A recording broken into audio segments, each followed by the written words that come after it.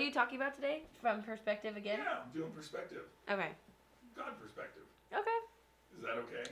Yeah, I just wanted to know what to introduce. So you're not like, Bob's doing something. Hello, Bob is doing something today. I don't know what it is, but I am here to let you know that it's going to happen. And goodbye. That's it. But in all seriousness, thank you for being here today. Pastor Bob is going to come, and he's going to talk about God's perspective. He's really been diving deep on the way God sees us and the way God created us and our whole purpose of being. So if that even interests you in the slightest, please continue watching. And I'm going to go. Come on in, Pastor Bob. Well, thank you, Brooke. It's so good to be here. And I'm so glad that Brooke's here with us. She looks much better than she was last week. Yeah. She was pretty sick, but she died and got resurrected. She's coming back. It's awesome. It's really good. Hey, so we're going to get into God's perspective because we need a God's perspective on life and on things in our lives. And that's what our whole series has been about here, these thoughts from the mountain that we call them. And it's really critical because God's perspective at some point in time has to come together with our perspective. And when it does, we get into really great realms of faith and position with God, motivation. We understand purpose. We understand where he's bringing us. So with that in mind, the first thought that came to my mind was God's perspective on things, check this out, is nothing's impossible.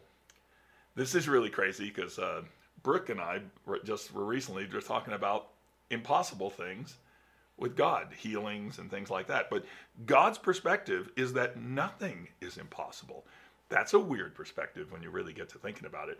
Like, where does your faith come together where nothing is impossible? That's a hard thing to grasp as a Christian. You know what I'm saying? Yeah. So the first thing I got was I went to Luke 137, and it's really interesting. Angels see from God's perspective. I know, wow, that was a great revelation, Bob. But when it hit me, it was like, wait a minute, they do have a God perspective. It's so different than our perspective. And, that's why in Luke 137, this angel's announcing to, what's going to happen with Jesus' birth and all this, and Mary and Elizabeth. And he's like, hey, with God, nothing will be impossible. That's their perspective. And I just went, that's interesting to have that angels understand that. Why not us? And so the question I ask myself is, does our perspective, does my perspective, does your perspective actually start there? Does it start with God, nothing is impossible?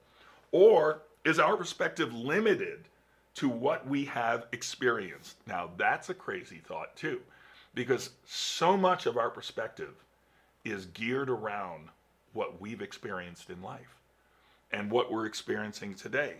Like I said, Brooke and I were just discussing her issues with her eyes, and that's a real perspective that is geared or determined by her experience, right. Her current experience and years of experience. Yes? Yeah. I understand that. I have some issues with my eyes, and the same thing. There's like a perspective I have about it that's been determined by my experience. And so I get this thought from the Lord: hope deferred, dreams unrealized, failures, frustrations, fears. What happens when my perspective is only based on experience? Like, a lot of weird things come into play. Like a lot of weird fears, a lot of hope deferred, like things not coming to pass when you really wanted them to come to pass. It's crazy. You know what I'm saying, Brooke? Yeah. Yeah, it's like really wild. Yeah, it's like what we were talking about, although she didn't know what I was going to talk about today. So it's like, but it's kind of interesting when the Lord dropped this on my heart. So the question I ask myself, because when I start getting downloads from the Holy Spirit, I start asking myself questions. And I wrote this to myself. I said, how do I pull myself out of that perspective before it turns into a mindset? Oh, because mindsets are crazy things also, right? And it's very interesting. So I got to thinking about people in the Bible.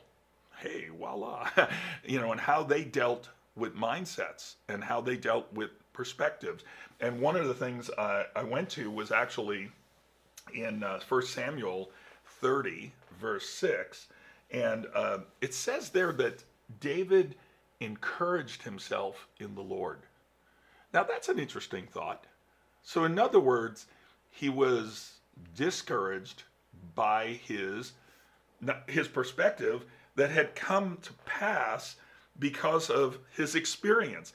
In that particular case, his wives, his kids, everything they own, they're all taken away from him. And, and then on top of that, everybody wants to kill him. Now, that's like your experiences speaking directly to your perspectives. And so here he is like, wait a minute, all this bad stuff's happened. I lost my wife, my kids, my friends. They're all gone. They got taken away by some roving band of crazies. And now, he's left with, what do I do? And he immediately goes to the Lord. His perspective is now being determined not just by his experiences, but by God. He's aligning his perspectives with God's. He encourages himself in the Lord. The people, by the way, all the time he's encouraging himself in the Lord, the people, if you read it in the scriptures and the context here, they want to stone him. By the way, a couple of other guys, in the Bible had that same issue. Moses and Jesus. People, when their lives got messed up and experiences turned bad, guess what? Everybody in their life wanted to stone them, which is very interesting. Go read it. You'll see what I'm saying.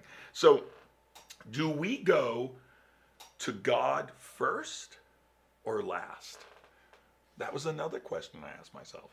So, that's really how I actually deal with God and he deals with me. I just ask him questions like, God, do I go to you first or last? And that has a lot to do with how you will encourage yourself in the Lord or not. So in 1 Samuel 23:16, David's friend Jonathan helps David find strength in the Lord. So here's the first thing I wanted to bring to you. Do you have friends around you that will encourage you in the Lord and bring you to God first? Like I said, you can go read that scripture in 1 Samuel 23:16. David's friend, Jonathan, is actually pointing David. So this is like a lifestyle thing. He's pointing David to the fact that God will strengthen him. And that God is his God and God is his protector. And guess what? All sorts of garbage is going bad around David's life at that time with Saul. And here's Saul's son coming to his defense. So the most unlikely person, I guess, the guy who should be king next, is coming to David as a friend and strengthening him in the Lord. So question for you, do you have people in your life, true friends? And I think we did a whole series on friendships, all right? So you might want to go back and listen to some of that. It was excellent, by the way. But deal with this. Do we have friends in our lives that will really point us to the strength of the Lord? That will really bring us to face and encourage us in God. That will give us a perspective of God, not just the perspective of our circumstances, our experiences, what's all going bad at that moment. Because those are real things. And I would submit to you, you need to have friends in your life that are true friends. And you'll know a true friend because they will point you to God. They will point out God's perspective.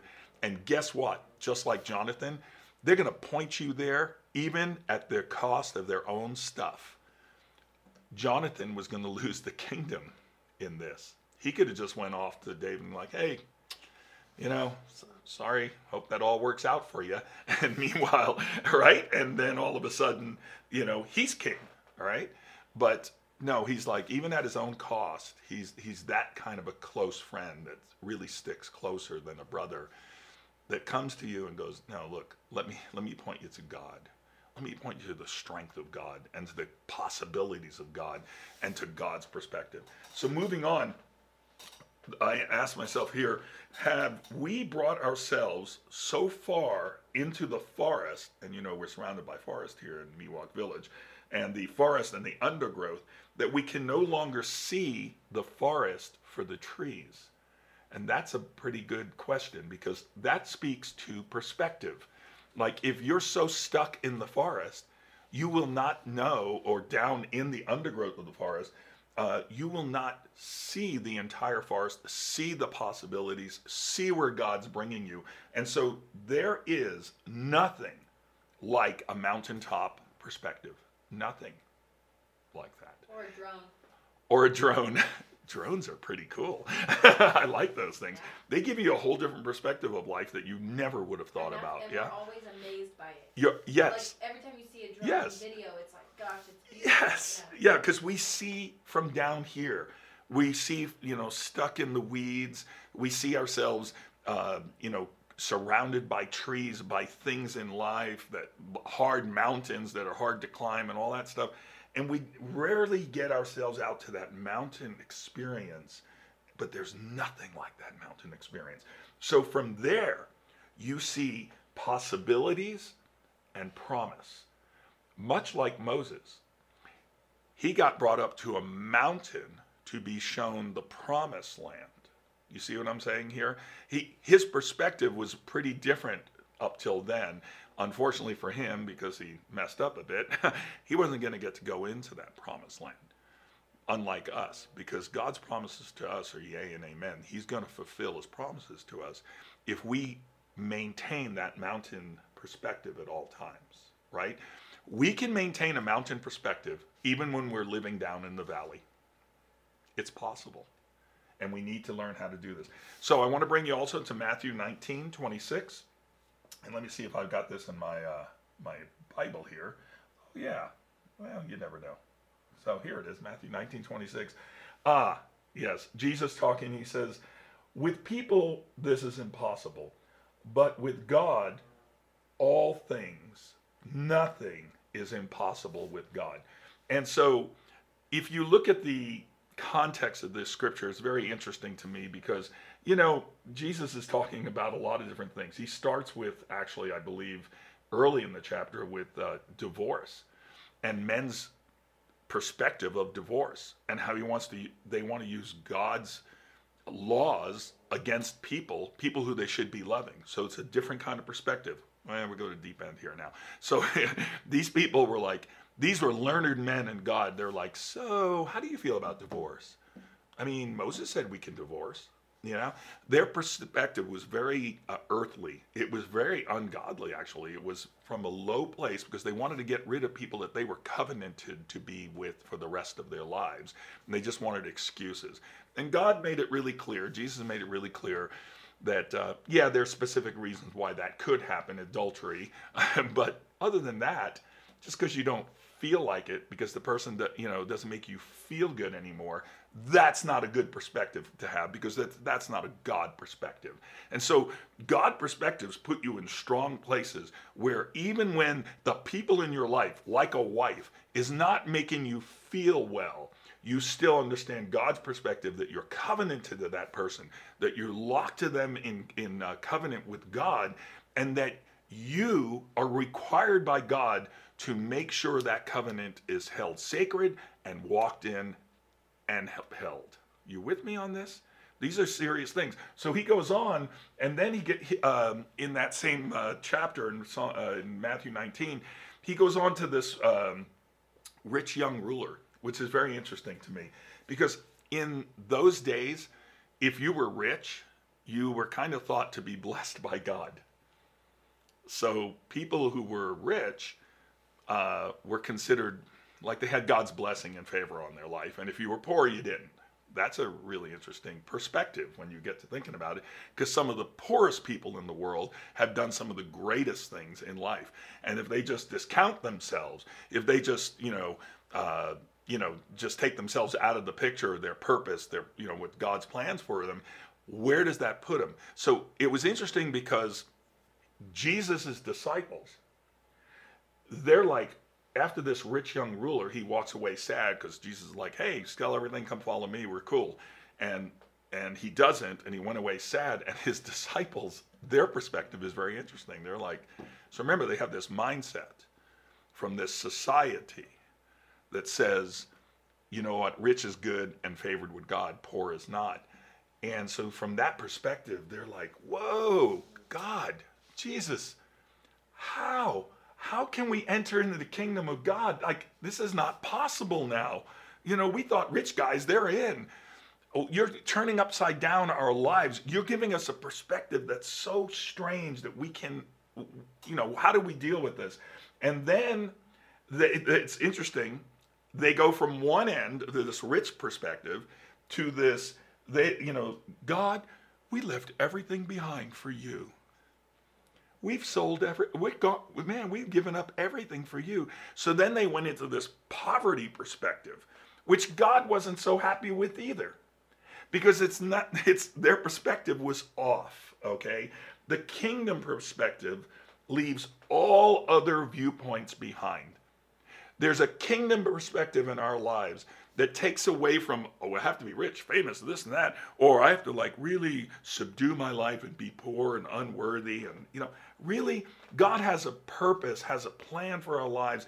It's a kingdom perspective that's right on the numbers here. And it's interesting in this Matthew 19, how Jesus, he just like wipes away all the weirdness on perspective and brings people with these 2 or 3 very interesting parables and thoughts about really what it's like to have God's perspective, have a really kingdom perspective. And so people look at hard and pull back, or they lose hope, just like the disciples did there.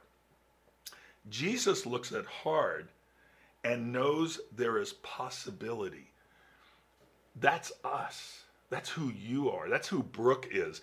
God, he looks at Brooke and he sees, he understands there's hard issues in her life and there's hard issues in my life. But he goes, there's possibility there, but it's not all is lost. Let's give up on our perspective, because our experiences and everything that's going around us has made our lives just intolerable, and we're not going to amount to anything.